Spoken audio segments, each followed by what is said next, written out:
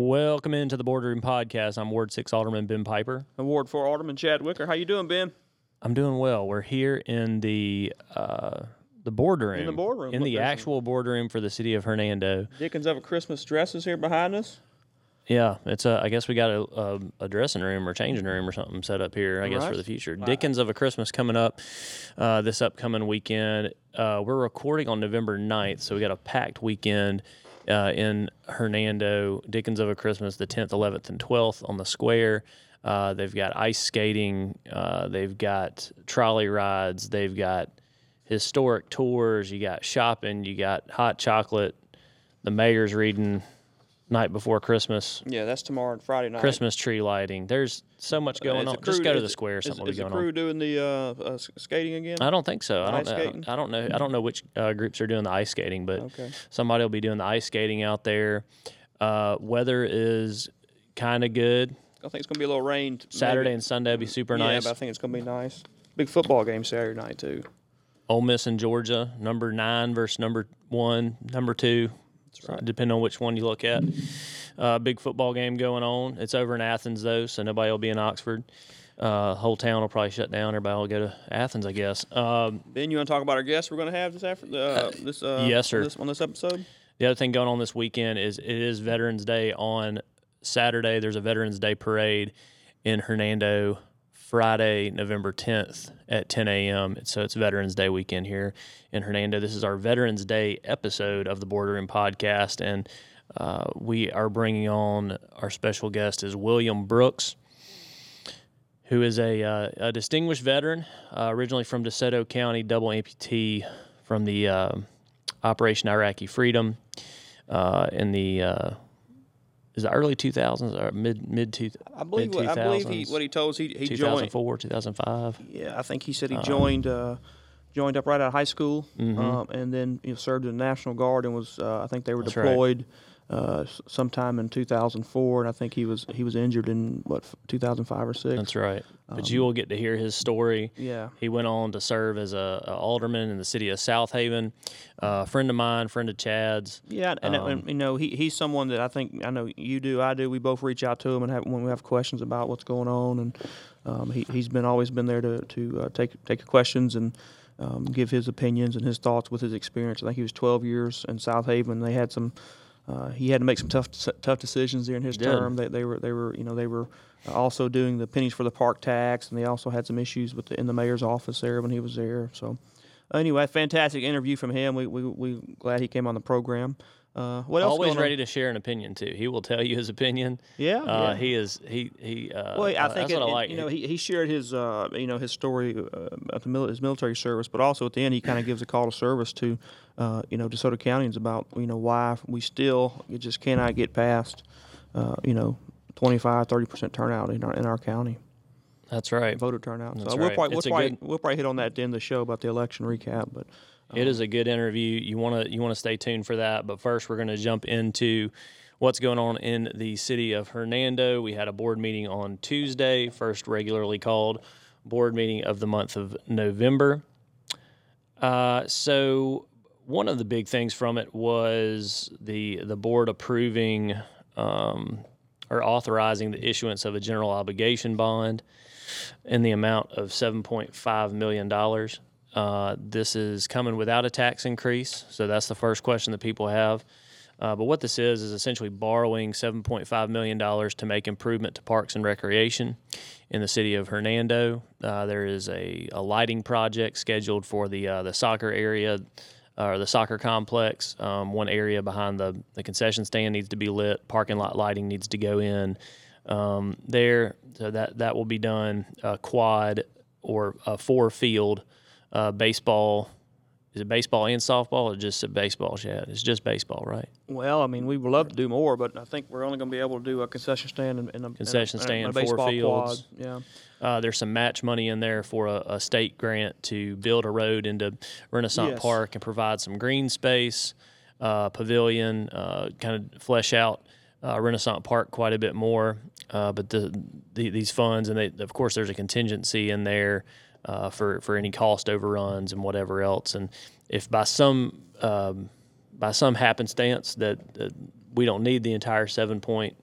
Well, it's really 7.2 when you take out the fees that go along with it. 7.2. If for some reason it turns out to be only $6 million, you could take that 1.2 and put it right back into paying the principal. Right. And we're going to have semi-annual payments, so we'll pay twice a year on the bond. I think we're in a position where we can afford to do that. You know, obviously, and this may be controversial or whatever, but we tried to do this through a pennies for the park referendum last year, and our voters decided that's not what they want to do, so we did it a different direction. So we're going to working within the budget. Yeah, we're working within our budget. And times are tough. Times are tough. You work within your budget at your house. You work within the budget in government, and I think that's what voters told us. That's what we're going to do. So we should see the lighting project fairly quickly. Hopefully, Yes. I don't want to say maybe by next spring, the spring season, we could have the lights done. Maybe possible.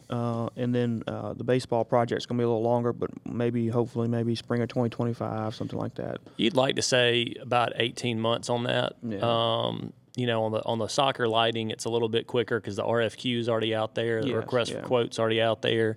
I think we're opening those sometime in the next 7 to 10 days, so we'll be able to hopefully get that moving forward. It's really just about if the supply houses have those products that are needed. But the city also, we appointed Nicole Hilario as our assistant city clerk. It's a new position that was created in this budget to give the city clerk, I guess, somebody that is that's their second hand, more or less. You have your city clerk that has to go out for vacation and sick time, and sometimes our city clerk travels, and you'd have somebody that's here to kind of pick up the slack, as it were, to keep things running at all times, and then also it prepares kind of that second person to potentially be the next city clerk one day, if the whoever's in the board and whoever the mayor deems that person's ready for that position. So it kind of is a backup plan for that position. City clerk, obviously, very important position within the city. Handles pretty much all the money, runs payroll, make sure bills are paid, make sure invoices are paid, goes through the bidding process, make sure all that stuff's advertised. It's a very important position. It requires a lot of organizational ability. Another couple things that we jumped into was we had a lowest and best bid from Farrell Paving to do a McInville sidewalk project. Chad, do you remember that? Right there at the high school, right? Yeah, so I think you're going to start just right there at Walgreens and go up to essentially just past the Magnolia apartment complex at the baseball fields. That was part of an MPO grant that I think the city's had for several years, and I think they were getting the right-of-ways and so forth. So you will see a sidewalk there, and continue to see improvements on that corridor. That's a busy corridor there, the McInville corridor. And so this is just another improvement there. And I think we're going to continue to see additional sidewalks, hopefully across the high school property, and then the church property and all the way up there. But I think at some point we need to talk about widening that road. I don't know what that's going to entail. You have a big sidewalk on either side of the road now, so it's going to be very difficult to widen it. Well, right there it's already 4 lanes, but I think further up, kind of where the church is, coming in, and then up there by Wesley Meadows. I run that just about every morning, and it's I've noticed over the last 6 months or so just more traffic. Even at 5 or 6 o'clock in the morning, it's more traffic. So yeah, I think another thing that will potentially help that out. I mean, just in my opinion, people are looking for ways to go in that direction. When Commerce is cut all the way through to Jaybird, and you have other ways to get to Mount Pleasant and Byhalia Road, I think that'll divert some traffic off of there. People that live off Jaybird Road won't necessarily have to come to McInville to get certain ways. But and the high school getting put up, the high school being built north on the north part of McInville will probably help with some traffic there. But that's just a future concern. Last thing, I guess, Ben, you want to talk about the list of paving roads. We approved a bid for $211,000 for essentially a lot of the smaller roads we're going to try to get paved this year. The asphalt street overlay project. You may see some paving continuing to go on, and that's one of the things this board did intentionally that has not been done in the past. So a lot of times in the past, the board was waiting on property taxes to come in, which usually came in the first quarter of the calendar year. So sometimes you wouldn't see paving work start until the spring or summer. One of the things this board has the advantage of is the Mississippi Modernization Act funds that come from internet sales tax. So the internet sales tax is essentially helping get roads paved just about year round. So you have roads being paved now here in mid-November, when that was not something that would happen in the past. We're also fortunate to have some unseasonably warm weather. Asphalt plants are still open, so we're still getting roads paved. So you may see, I know in Ward 6, I think Hillshire Drive is being milled down right now, so they can try to get it overlaid, and the two little offshoots off of that over there in the Notting Hill neighborhood, that area is getting milled down and overlaid, getting a little bit further. Yeah, I got a list here. There. So Fairway Oaks. I think that one's I think we're doing some sewer work on that one. I think we're going to push that one till the spring. That's why I guess that's why the Panola Street's going to get some work done to it. Center Street from Mount Pleasant to School Street. I think that one may be done now. Yeah, it is. Yeah, I think that one's in done. front of the Baptist Church. Hillshire Street, you just mentioned that one. College from Hill Street to Oak Grove. Drake Cove. We've already done the Kirkendall Park parking lot. We did that. So I think those 4 or 5. Commerce by Windy City. Where it dips right there at the Redeemers Group. It dips in the joint. We're fixing that. Memphis Street, widening overlay. I think that one's probably going to be another spring one. I think that's a big one. And then, of course, the roundabouts on this list. I submitted some ones that's not on this list, so we're going to continue to see improvements there. I think we had. Got a lot of. Yeah, there's a lot going on there. There's my mother. Hey. Oh, there we go. Hey, Mom, how you doing? I just never seen you in action before. You're live on the podcast. Live on the podcast. There you go. You do a great job. Thank you. That's good stuff. That's right. I thought you'd want to see her. Yeah.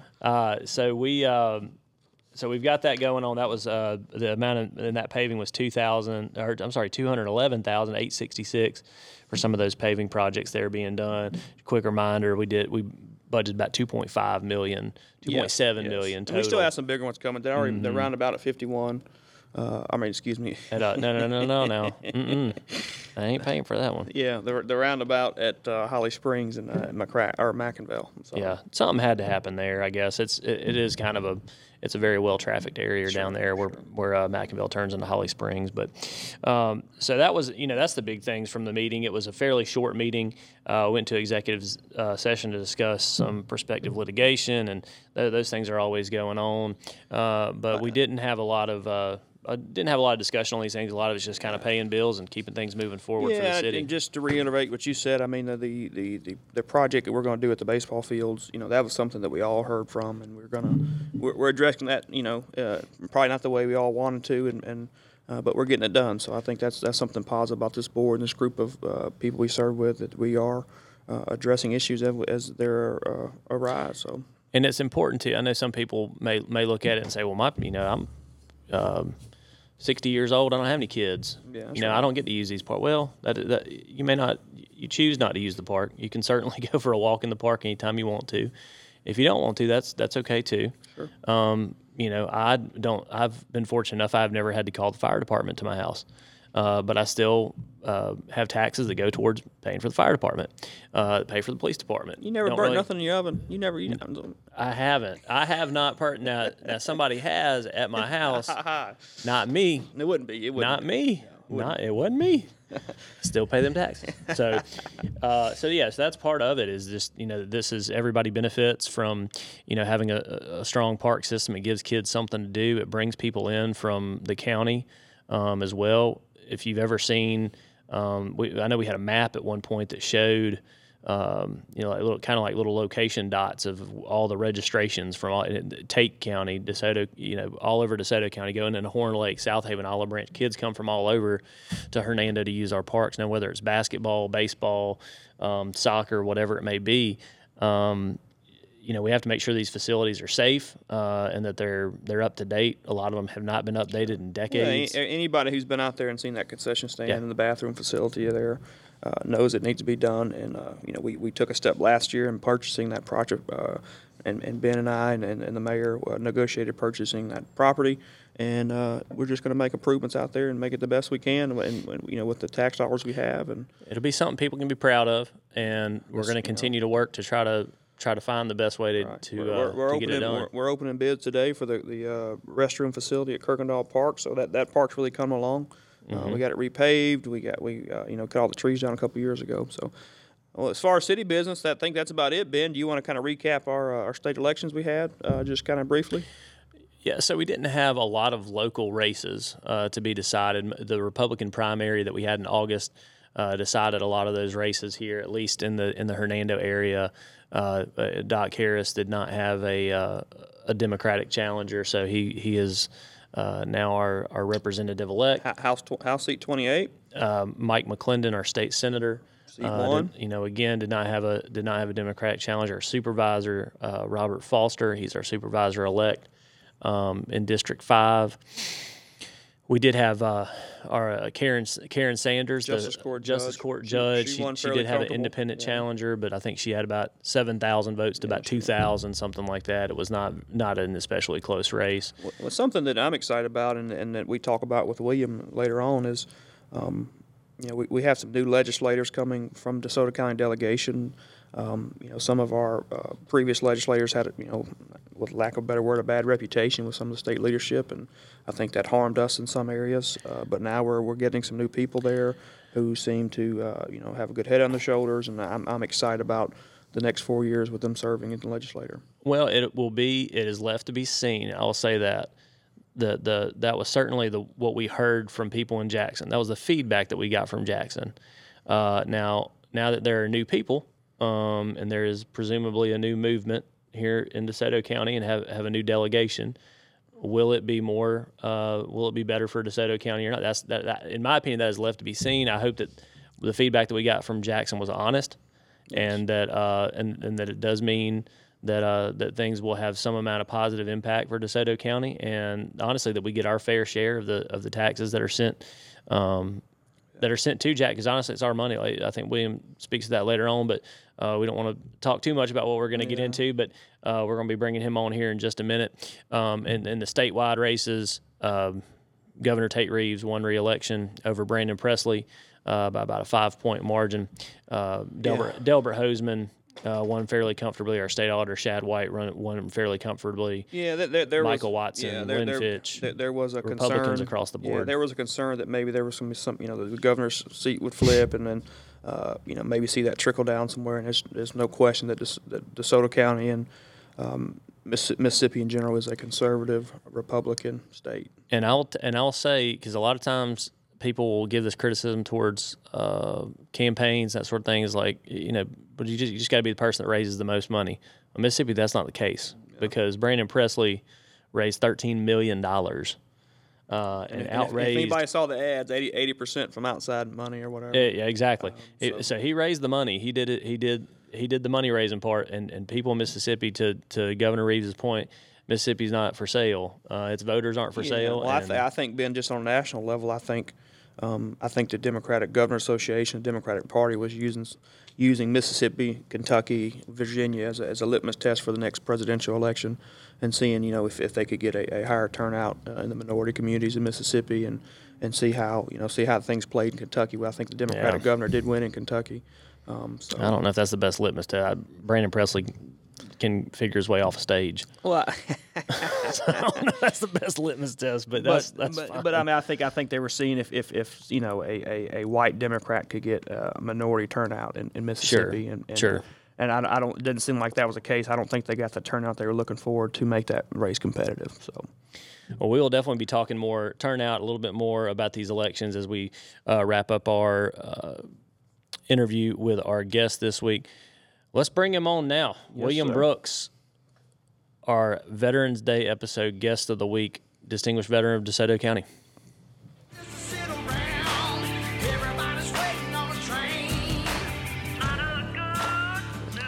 All right, and now we are bringing on our special guest for this week, our Veterans Day episode of the Boardroom podcast.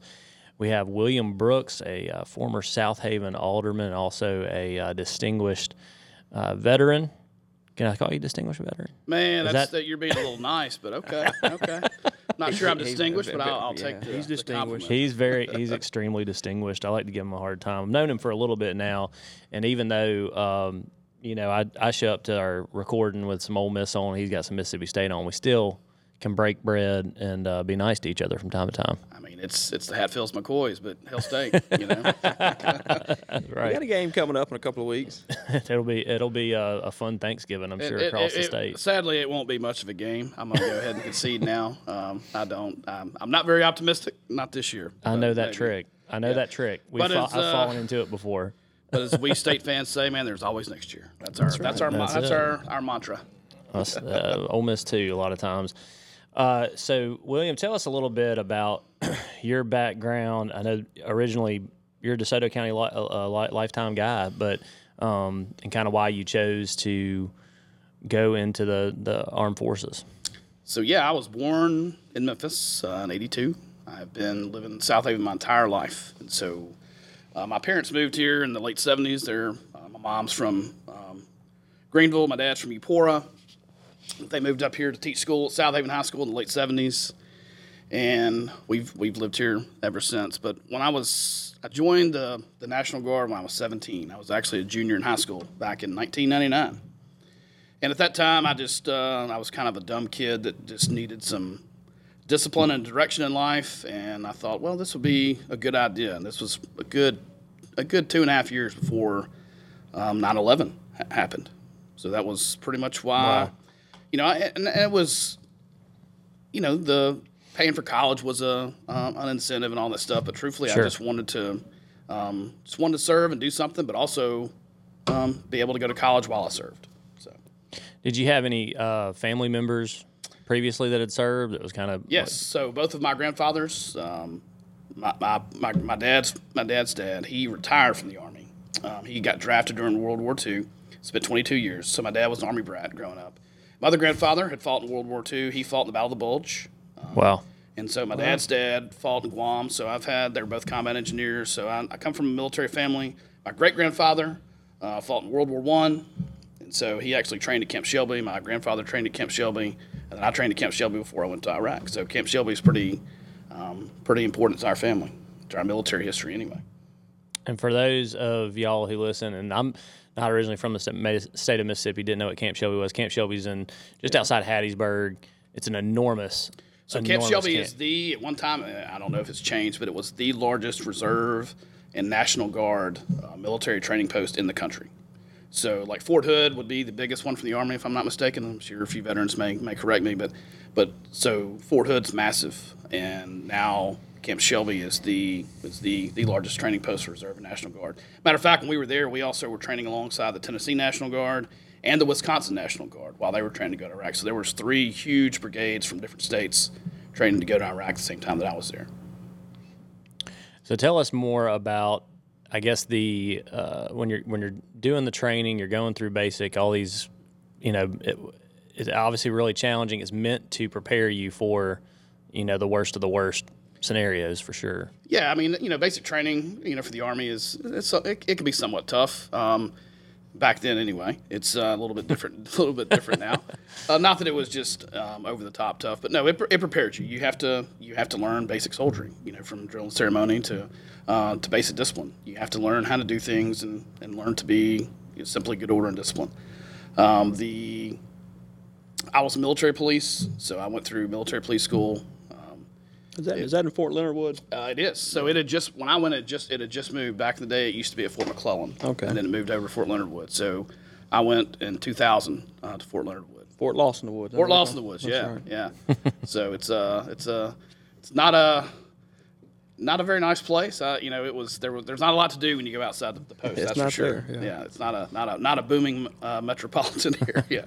That's for sure. Rural Missouri is kind of where Yeah, they are. It's, Rolla, I think it's called, Waynesboro, something along those lines. There was just not much to do back in those days.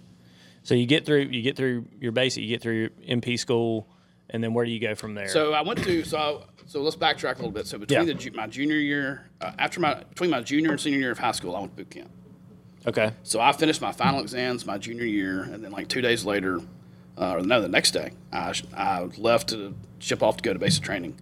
I was 2 or 3 days late for my senior year. So I graduated basic training, came back, finished high school. I was a couple days late for high school my senior year. Finished that 3 days after graduating high school. I shipped off to military police school. Came back 10 days later. I started college and then was working. So I was in college and doing the and working while I was going Northwest at the time for my first year. While then 9/11 happened. Okay. And then so 9/11 happened, and it was like a wake-up call. I kind of realized right then that morning. My mom had woken me up. I had been working in a truck line. I was working at Avery Express and going to Northwest. And I was a couple hours before getting up going to school because I'd been working like the midnight to 5 a.m. shift. So I got up and in time to watch the second tower get knocked down. It was kind of at that point that I realized I would be going to war. I didn't know where, but you kind of knew at that point that It got serious. Yeah. yeah, this was real. This was no longer just something that you do. This was no longer the weekend warrior game where you just go once a month and a couple weeks a year. Like this was the real deal. So I think for anybody that I think there's a lot of people now that whether they're in high school or college or even entering the workforce, they didn't really experience that the way that a lot of us did, where we're in high school and we're seeing this potentially play out, or we're in the workforce, you're seeing it play out on TV, and at first you're just like, well, maybe this is an accident. Like first plane hits a building, and you're like, well, this is a terrible, tragic accident. And then the second one happened, you're like, oh man, like this is, and then you get more reports of there's another one headed towards DC, and the one that hit the Pentagon. It was like this is happening on our turf, and it you're sad in a lot of ways because there's people who are losing their lives, but at the same time you're angry because you're ready to, like, what do we need to do to find out who did this and bring them to justice, I think, as well. But you were one of on the different side of that, where like you're the one bringing justice in some ways, right? But to your point, I was 19, almost 20 when that happened, and I was just as angry. I had that bravado of, man, I'm going to war. Let's go. I don't care. I was just like everybody else, as angry as can be, and like willing to do whatever it took. Like let's do this. You want to dance? Let's dance. And so, little did I know I'd get the opportunity. Within a couple of years. But it was, and again, if you didn't live through 9/11, it's hard to, like you said, it's hard to explain to people today, especially and I sound like an old man, but the younger generation, they don't. Yeah, I know what you mean. 41, but it's different time that understanding what the world was like back then and how, like, so much innocence has been lost. Like our world was different before then. Like the airport's not the same. Nothing's the same anymore. Right. So it's hard to explain what life was like compared before that, and like this is the world they know and grew up in. So, but I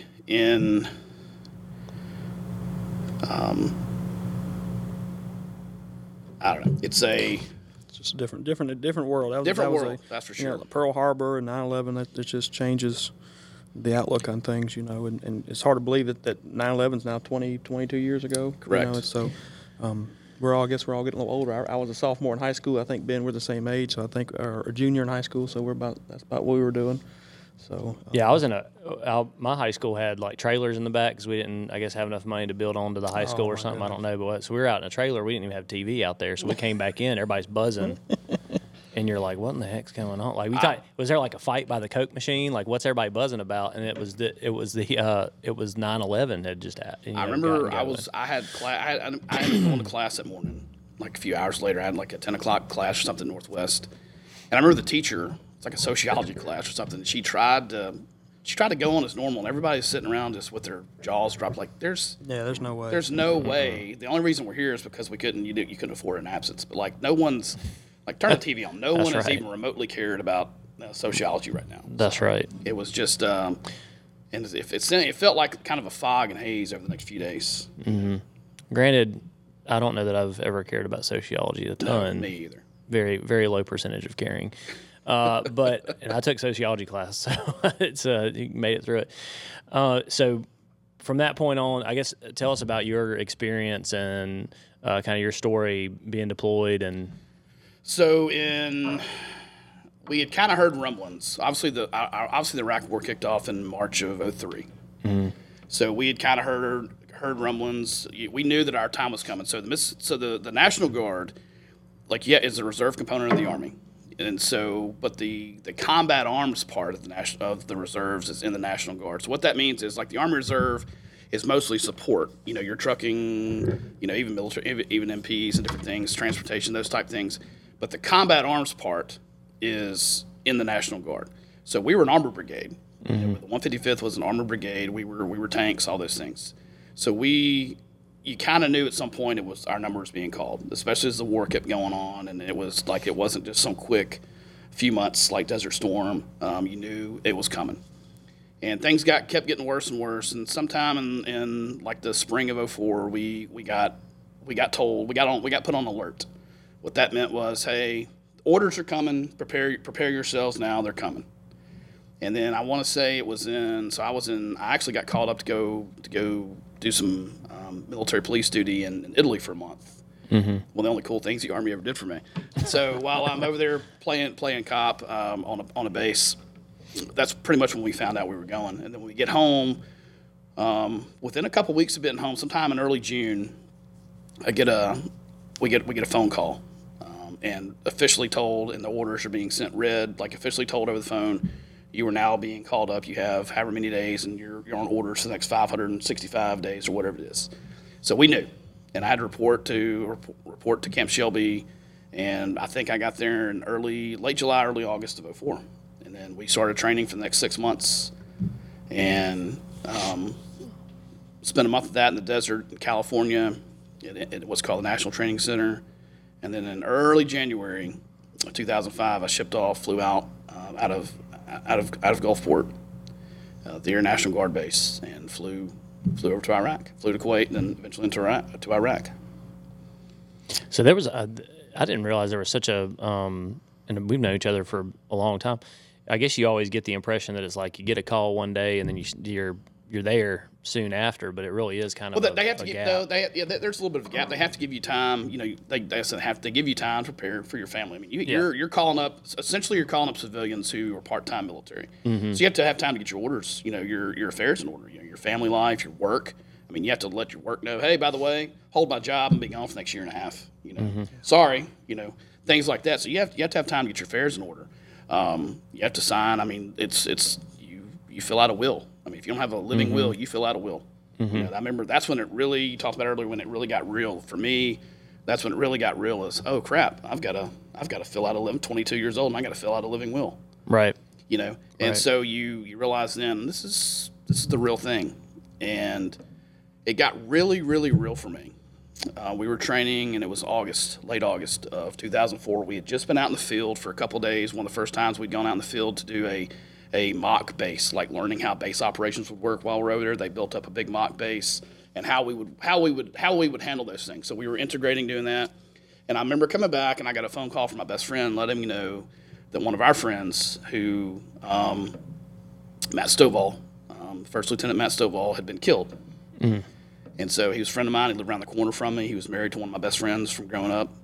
And that's when it really, really, really, really hit home for me that, oh crap, this isn't just somebody that I halfway know. This is a good friend of mine. Right. And we drank beer together. We partied together. We're friends. And I mean, literally lived around the corner from me. And so it's that's when it really, really sunk in that this is, you're going to a truly dangerous war zone. This isn't a game. And, it was very, very surreal, to say the least. I know a lot of this can be, it's very difficult to talk about in some ways, probably in a lot of ways. And people don't necessarily understand, I think, when somebody comes back, tell me what it was like, that sort of thing. And I'm sure a lot of it is some of the worst, memories you have, right, that you're having to dive into. So we appreciate you doing that, because I know it's not something easy to do.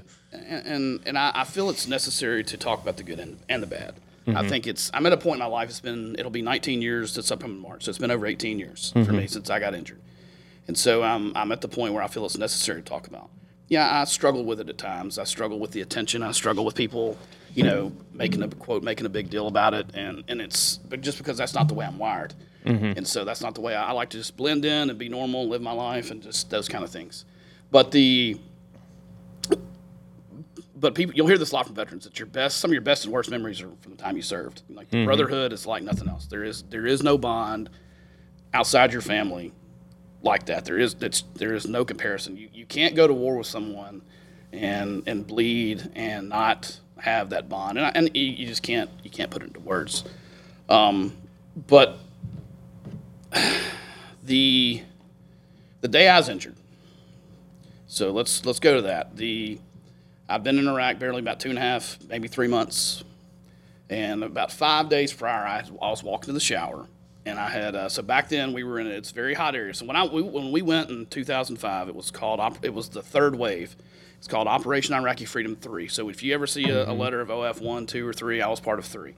So we were doing the government transition. It was a really hot time. Like it was a brutal. I mean, there was obviously brutal time. We were transitioning the government, supposedly trying to turn it over to the Iraqis. It was just a brutal, brutal time. Well, I'm walking to the shower. Over there, I was in a really rough area. We were at what's called the base of the Sunni Triangle, the Triangle of Death. So we were in a really hot area, Iskandariyah, Fob Kalsu.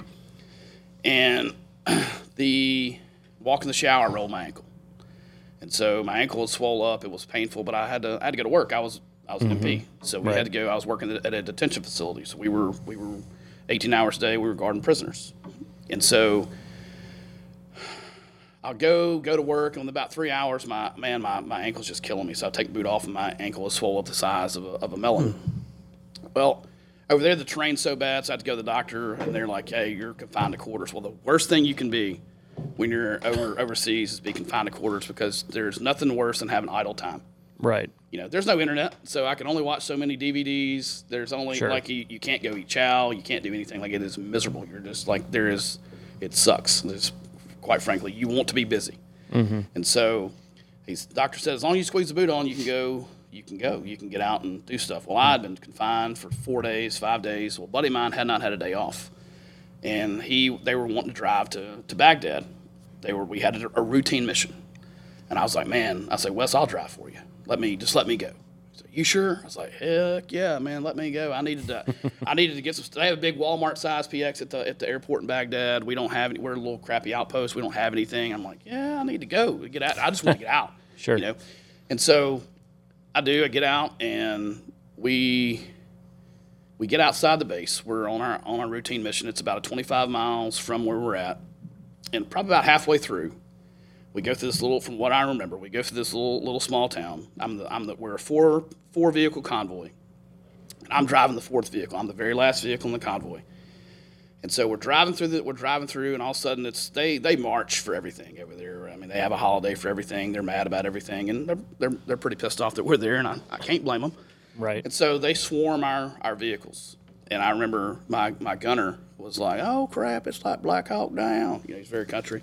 So I'm like, "Oh God!" And so I lock load my pistol. I'm holding I have a shoulder harness. I'm driving, and I have my pistol in one hand while I'm driving, and they're banging on the doors. And long story short, we get through that. I'm like, so we can finally breathe. Like, this is cool. This is good. And over there, the big thing back then was obviously was IEDs, improvised explosive devices, which are roadside bombs. And it's kind of like if you would see snow, if you see tracks in the snow and you see the tracks, you stay on those tracks, you're good to go. Same thing with the sand. So you get over there, and if you see the tracks in front of you and you don't see a crater from a bomb, you're like, I'm going to stay on these tracks. I'm pretty good. Well, it starts sandstorming. So now all of a sudden we can't see, and all the tracks are getting cut over. And they tell us to stagger the vehicles. Our squad leader tells us to stagger the vehicles. And so just for better vision. Well, about a couple of minutes into that is when I run over the IED. So I'm driving, and it's called a pressure plate, kind of like what you would see in a movie where you step on a landmine, you step off, and it blows up. So my front tire rolls over. It's buried under the ground. You can't see it, obviously. My front tire runs over it. It explodes. Explodes pretty bad, shoots the vehicle up. They told me 10, 12 feet, they guessed, and it went pretty high. Well, the engine block went through me and traumatically took my legs. And so when they found me, I'm laying there on the ground. They sprinted, my buddy Richard Anthony that saved my life, he sprinted a good 40, 50 meters. And when they found me, the door was laying on me. And they didn't realize a big, heavy, up-armored doors laying on me from the waist down. I'm bleeding really bad from my face, my arms, but they can't really see anything from my waist down. And he said, when we removed the door, that's when we saw the mess, as they put it. And they realized, and I kept trying to sit up, and I was pretty lucid. I'm sure shock had a lot to do with it, but I was pretty lucid. He said, I had to forget that I knew you, and immediately went to CPR. And this is where being in the National Guard, I'm always grateful that I was in the National Guard, not necessarily the regular Army, is that I was with a group of guys in the civilian world. Most were cops, firemen, EMTs. Richard was a volunteer EMT. So he was not an Army medic. The medic was in my truck. So the medic on our mission was in my truck with me. So the medic is blown up. Now I'm the worst injured, but he's still pretty banged up. Sure. And so his head's pretty rattled. And so Richard is he's worked wreck scenes, crash scenes in the civilian world, right? He's done this daily basis, but not in a military environment. But he knew immediately how to, and the same thing with our platoon sergeant Nat Burcham. He knew he'd worked wrecks too, and he had he had an uncle that had been an amputee, so he knew immediately to tie me off, to do everything correctly. And so they knew how to immediately work on me based on their civilian experience. Yeah. Wow. And that's why I'm a huge, that's that right there. I don't know. I'm not saying I wouldn't have survived, but that was a godsend for me to have those two men that knew exactly what they were doing. They didn't hesitate. They had done this repeatedly in the civilian world. Granted, they hadn't dealt with a bomb injury, but they had dealt with car wrecks, severed limbs, things of those natures, traumatic injuries. And Richard tied me up. He tied my femoral arteries off. I was basically traumatically amputated.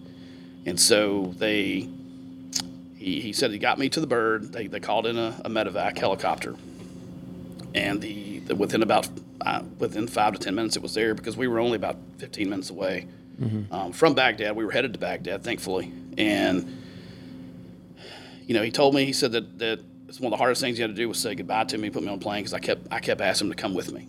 Can you come with me? And he said Willie, I just cried. I couldn't deal with it. That you were asking me to get on the bird with you, and I couldn't. I had to let you go. From there I get to the what's called 86 CASH, Combat Support Hospital, and that crew, they were another godsend. I ended up dying twice.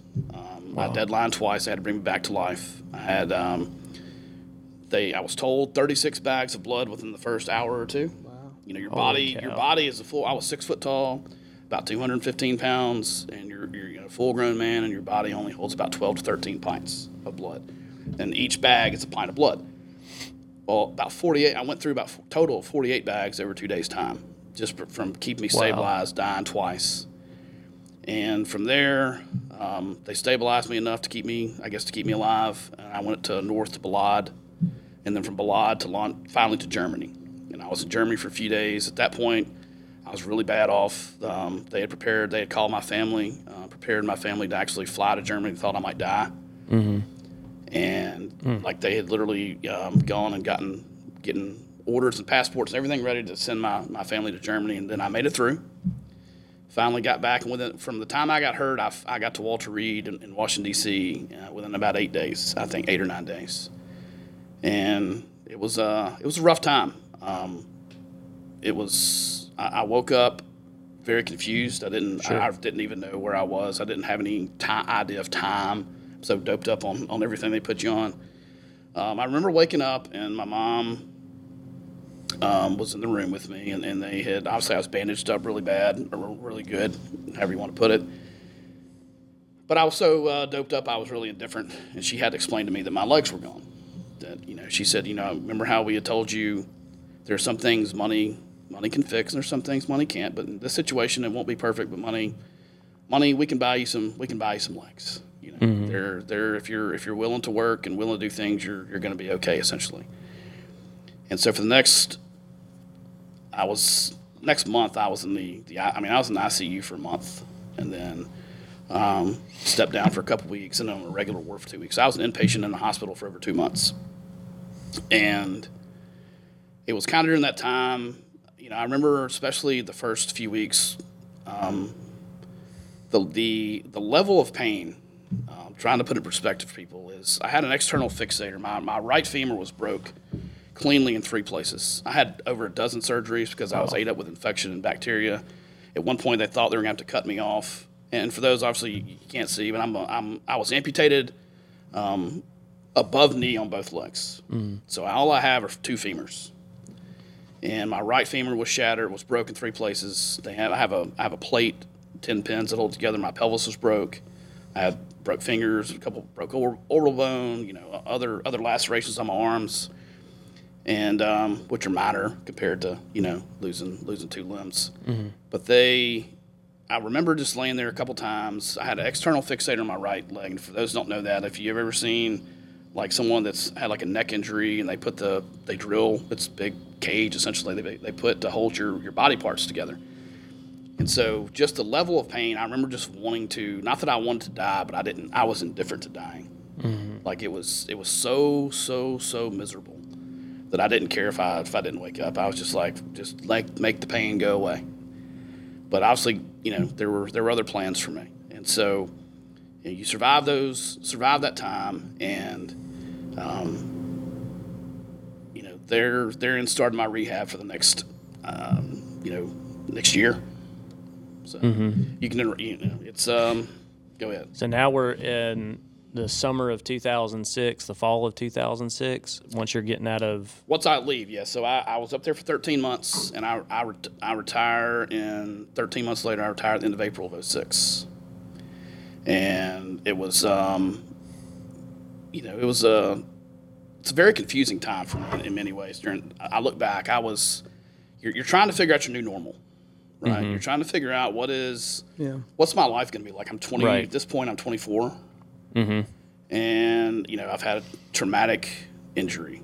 I mean, severely life-changing injury. I have to figure out who I am again, and I didn't really know what I wanted to do, per se. I kind of. The politics side of things had never really, I'd never really entered my brain. I enjoyed it. I enjoyed it as keeping up with it, but not something I ever thought I'd get into. But how to say this properly? My mother told me early on, you can be better from what happened to you, or you can be bitter. Yeah. And I look at it like that. this, that That's I can good. be that, and I always took that to heart, that I'm not going to be bitter. Yes, I've had some rough times. Sure. I've struggled mentally with it. You can't go through something that traumatic and it not change you. Like, I don't care who you are. And I've acted out, I've done all kinds of things, but I've never given up. And I've always taken pride in that, because we lost 28, right? I keep on my phone, on my phone every day is the memorial at Camp Shelby with 28 names on there. And I'm so fortunate not to be the 29th. And I realized that yes, what happened to me was terrible. What happened to me was horrible in many ways. Painful, all those, mentally, physically, emotionally, all those things. But it's almost my duty to live a life worthy of their sacrifice, It's just my grandfather used to tell me that it's he's a World War II veteran, as we talked about. He told me one time, we were joking about getting older, and never complain about getting older, because there's Right. so many that that never get the opportunity. That's right. And so I've always tried to have an attitude of being grateful for what I have, as opposed to being cynical about what I don't. And has it always been easy? No. But man, I've strived to never give in to the demons. So. And I think it's one of those things that and I'm probably one of the few people that saw this, but there was a MTV series, True Life. Do you want to? Oh, it's fine. Yeah, go ahead. So they had MTV True Life. Sometimes it was, I'm a whatever. I have some kind of weird job, or they did something that was just extraordinary for their age, or whatever it might be. People that were going through certain tough situations in life, and they would, highlight 3 or 4 people on this show, following them around day-to-day life. And they did one about combat veterans. Well, yeah, it was called I'm a Civilian Again. I'm a Civilian Again. Followed me and I think 2 other guys about our return from service. I was the injured. I was the wounded warrior they wanted to profile. But what stuck out, because I had only met you just really briefly at that point, because my future wife, back then we were just dating, and everybody was like, "Why is she with him?" But we all thought that, Ben. Everyone. You so outkicked your coverage, my man. That's just the story of my life. That's gonna be. No, I've known your wife longer than I knew you. I grew up around the corner from her. That's right. Yeah. And so I think we had just met really briefly, and then next time we see is on MTV, and Lindsay's like, "We have to watch this." So we watched the show, and what struck us the most, I think, and I'm sure it's somewhere on the internet somewhere because nothing ever goes away. Once it's on the internet or on TV, is that your outlook on everything was so much more positive and so much more like, you know what, like, yes, this happened, but like, I'm going to do something with it. Yeah. And that was probably the most striking thing out of all the people, and that you were the most, affected in a lot of ways. You're the most physically affected. You had gone through the most trauma out of the people in the group. So it was very, definitely very encouraging. It was awesome to see, and it's also TV, so I know that it's not all. The accurate outtakes that didn't get shown were obviously the best. Thank God. I would probably never had a political career, but anyway, all joking aside, but to your point, man, it was, and I've gotten that from people. It's funny you say that. I hadn't thought about that show in years, and so it's funny you bring that up. But I used to get that a lot from, man, we saw yours, and you seemed to be the quote normal one, and that's fair. It's not fair. It is what it is, and so everybody deals with things differently. And right. I remember one being a Marine. I forget who that guy was, and there's also a level of trauma when you see your friends and your brothers die. That's an invisible wound that's hard to deal with. And so I'm not going to judge that guy. Sure. But for me, I always wanted to take the attitude of, like, I guess I got angry about the fact that my life is not over. Right. And I'm not going to be defined by what happened to me. Like, my entire identity was never my military career, right? Mm-hmm. And I understand some people, they whether it's their job, whatever it is, their entire identity is wrapped up in one thing. But that was never me.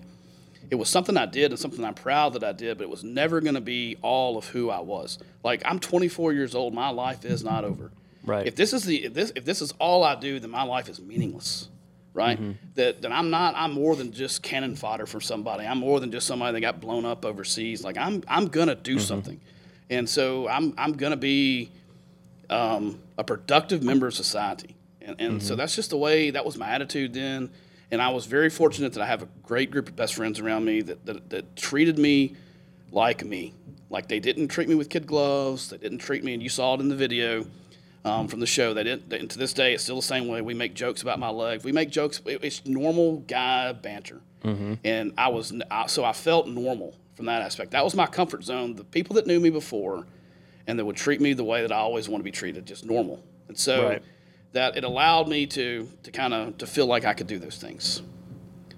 But I was never going to give in and never going to allow my situation to dictate my life. Like, that's just not going to happen.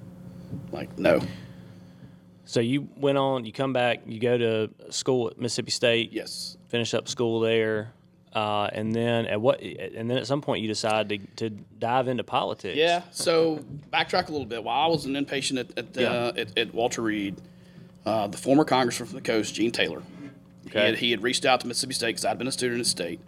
Okay. And essentially, I didn't get asked. I got told, you will intern for me. Right.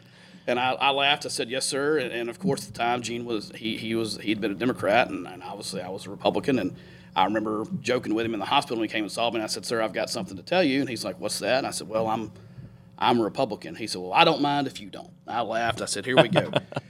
To this day, I keep in touch with him. He is a wonderful, wonderful human being. Mm-hmm. I love Gene Taylor. I'm forever grateful to him. But I worked for him, and I actually worked for him during Katrina. And so, I would go to Capitol Hill 3 days a week and answer phones and do things like that. So that was another interesting time that I was there. You know, he's a congressman for the coast of Mississippi during mm-hmm. Katrina. I remember I remember distinctly being in the office and we couldn't find him. You know, they were struggling to hear from him because all the communications were down. This is 2005. It's not easy. You know, cell towers are gone. But come to find out, Gene doesn't like the story being told, but he's down there in his own personal boat, You know, his home's destroyed. Oh, yeah. He's rescuing people. He's going up He's going up hours north to get fuel to bring back. Like he's just being a human being. Sure. You know, and giving back. And he doesn't like those stories being told, but that's the human side of not everybody in politics is a bad person, by the way. Not everybody. It's a distinction that we love to pick on people that serve as if they're some kind of evil human because they raise their right hand and want to serve, but that's not always the case. But I worked for him, and that's kind of how I got into politics. And I remember he had told me, "Hey man, whenever you're ready, if I have an opening, man, you're welcome to come work for me." And so I wanted to, but I did not want to go back to Washington D.C. I had zero desire to go back to Washington D.C. I hate it up there. It's not a handicap friendly area. It's not. I just don't like D.C. I'm a Southern boy. Well, he didn't have any openings on the coast, and I did not want to go to D.C. to work. And so I told him that I had this opportunity to run for alderman, and he encouraged me to run. And so, as they say, the rest is history. And I ran for alderman, 2009, and then at 27 years old, and got elected, and served 3 terms. My last 2 terms, I was alderman at large, and served 3 terms in the city of Southaven. And it was one of the big honors of my life to serve my hometown city. You know, I used to hear all the time of, man, when are you going to run for something bigger? And to me, there's nothing bigger than my hometown. Sure. That I almost took that as an insult. Like, what's bigger than your hometown, serving your hometown and making a change? Because at the local level, and you guys know this, at a local level, you can actually make a difference. Like Yes. You may. agree. I'm jaded when it comes to national politics. I'll freely admit that. Right. I'm jaded as can be. But on a local and state level, you can make a difference. You know, it matters who's in office. People think it doesn't matter. It totally matters who's in office. You know, and so I wanted to affect change, but in a good way. And it was one of the biggest honors of my life to be able to serve my city for 12 years. And served at alderman at large all 3 terms? No, first term I was Ward 4. Okay. And then I ran for at large the last 2 terms. And that was so one of the reasons why Chad and I got this podcast started. We call it the Boardroom because Board of Alderman, we work in the boardroom, that kind of thing, is to give people more of an inside look at the decision-making process and everything that really goes into it. Because a lot of times I think if people attend meetings, it's like you meet once every 2 weeks, and we're here for hour and a half, and a lot of decisions get made. Are they even, what goes into this? And there's mountains of information that were given, I think, before every meeting, as I'm sure y'all were. People, a lot of times people they don't even know what we do as an alderman. I can't tell you times I get asked, what is an alderman? Well, we're the legislative body of the city. What does that mean? Okay, well now I've got to get a civics class. But to your point is that there's so much that goes into it. And usually I've noticed this is a lot of times people would get mad after a decision's made because they don't pay attention. They don't pay attention and until after something's done. Then they're I don't understand what happened. Well, this was talked about for months leading up. Mm-hmm. I can't help that you didn't pay attention. I wish people were more civic minded. I wish they were more involved. I mean, I'll be quite blunt with you. As you know, I'm pretty open and honest. Right. The election turnout in this county, we just had an election 2 days ago at the time of this podcast. The election turnout is embarrassing. Mm-hmm. The fact that we can barely get 25% of total registered voters to vote is shameful. It is absolutely shameful. How can you complain and get upset about things that are done locally when you won't even take the time to go vote for people that you want to represent you? Mm-hmm. And I hope my words bother someone enough where they go, you know what, he's right, I'm going to go vote.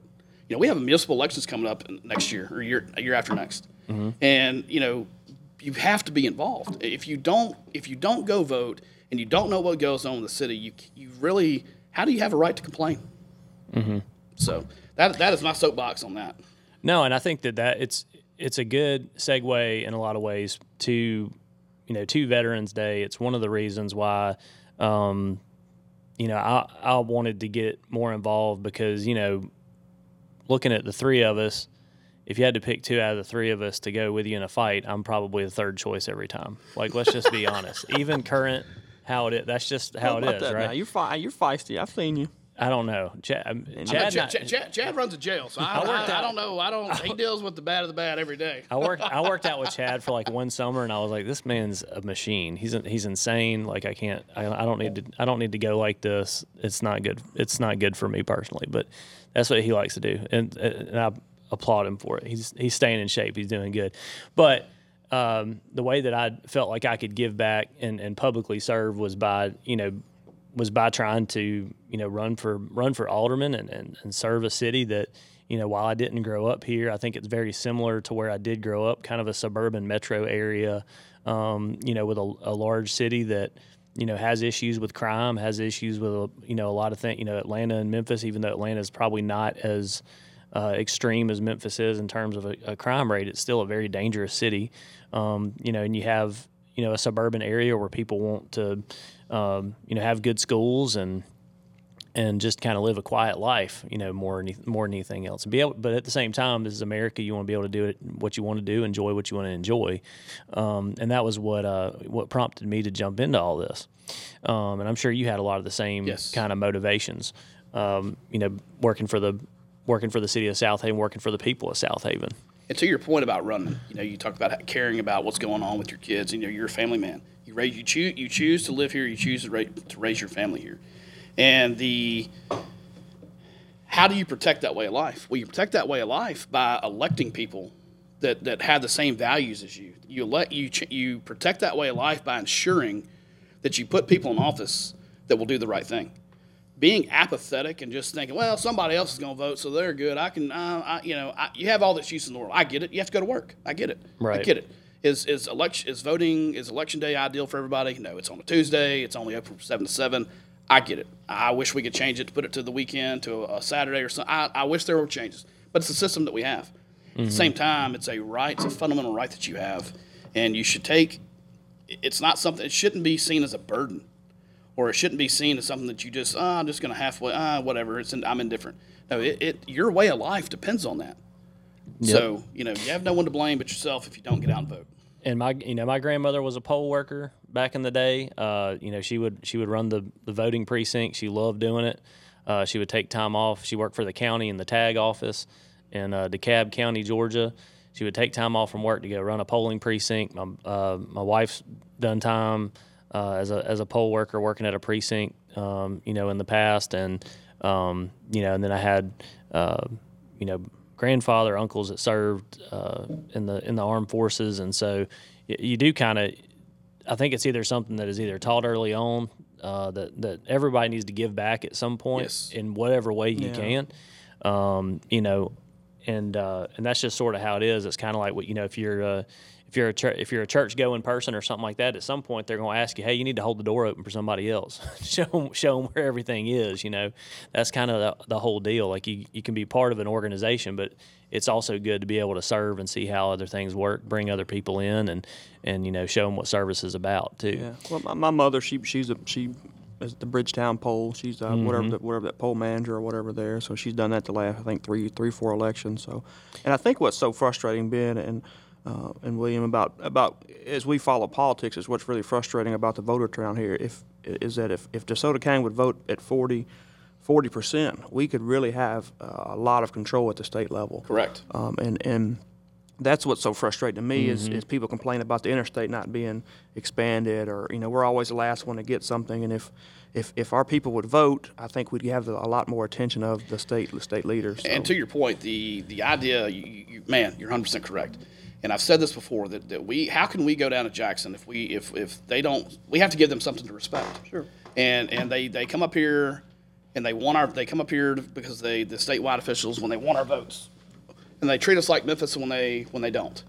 But you'll hear a lot of local politicians say, or local elected officials say, I want to get our fair share of money, and that can be construed in one of two ways. Some people say, oh, you're trying to be a communist, and you're trying to be, they go to the extreme, or you're trying like a Democrat. No, that's not what that means. What that means is DeSoto County is one of the few areas in the state that gives an overwhelming amount of our tax dollars. We're wanting our tax dollars back here. Mm-hmm. Okay, that's what we're asking for. We're not asking for a hand-me-out. We're simply asking for the money that we put into Jackson to be seen and to be used for areas up here. That's it. The I-55 widening. It should not take an act of Congress, to get something done. I mean, it is a no-brainer, and we have to have a voting block up here that puts fear in the rest of the state.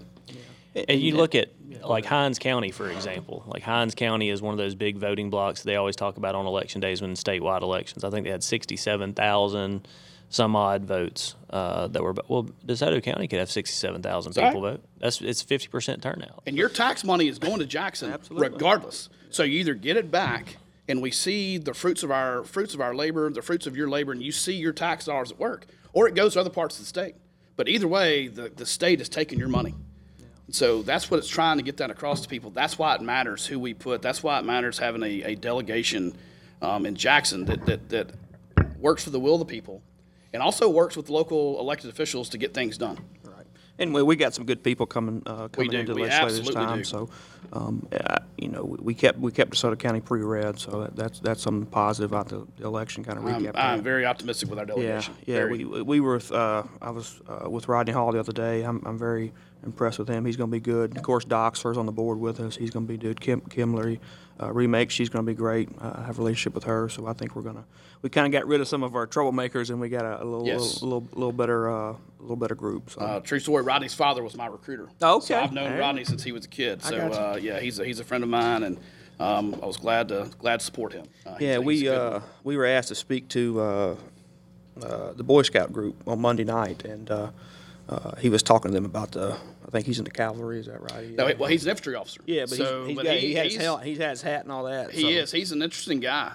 He is he's very humble, but he's a very high achieving man. He's an infantry officer. He's an attorney.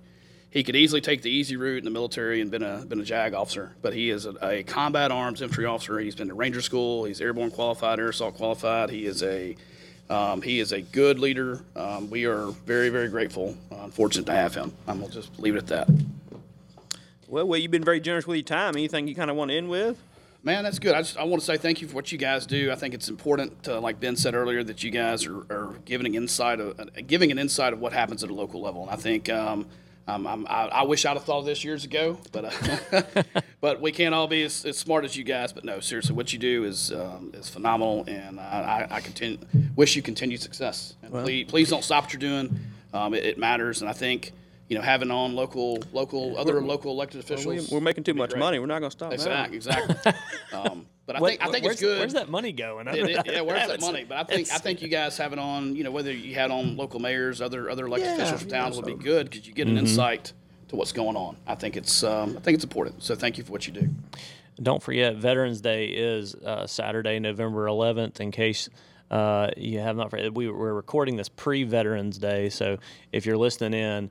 The Hernando Veterans Day Parade is on Friday, November 10th. So 10 a.m. 10 a.m. So and there's a luncheon following at the Armory, I believe at 11. And Southaven's Veteran Days program is at 11 at the arena on 51. And I think I saw Sheriff-elect Thomas Tuggle's the speaker. Our new sheriff will be the guest speaker. He sure will. So thank a veteran this weekend. If you know of someone that is a veteran, I know that I have a lot of business customers that I reach out to. I have like a file to make sure I reach out to those people to tell them, thank you for your service. It's one of those important things to do. I know that you probably can't hear it enough, I would think, right, William? I know that you may have a different take on it, but I'm very appreciative when someone thanks me. That's not it. It's me. It's more of a. I look at like the older veterans, and I'm still in all of them. Like when I see Vietnam guys, Korean War veterans, and I'm the grandson of 2 World War II veterans. They're still giants in my eyes. So in a weird way, and a lot of younger veterans, if you understand what I'm saying when I say this, I don't feel worthy of being in their category in many ways, as strange as that sounds. So, but no, it was an honor to serve. I wouldn't change anything. I am who I am today because of everything that's happened to me. And if you go back and change one thing that's happened to you, you change the entire direction of your life. And I wouldn't be sitting here with you guys today. You and I probably wouldn't know each other. And so everything that's happened since I got injured is in many ways, regardless of what happens, been a blessing. That's awesome. We definitely appreciate you coming and joining us. Yeah. Again, folks, this is our Veterans Day episode of the Boardroom podcast. We have William Brooks on with us. Just a great man, a great veteran here that has served DeSoto County, has a lifetime of service. We appreciate having him on. Appreciate y'all listening in, hearing his story. Thank a veteran this weekend on Veterans Day weekend. But for right now, I'm Ben Piper. I'm Chad Wicker. Hope you've enjoyed the Boardroom Podcast.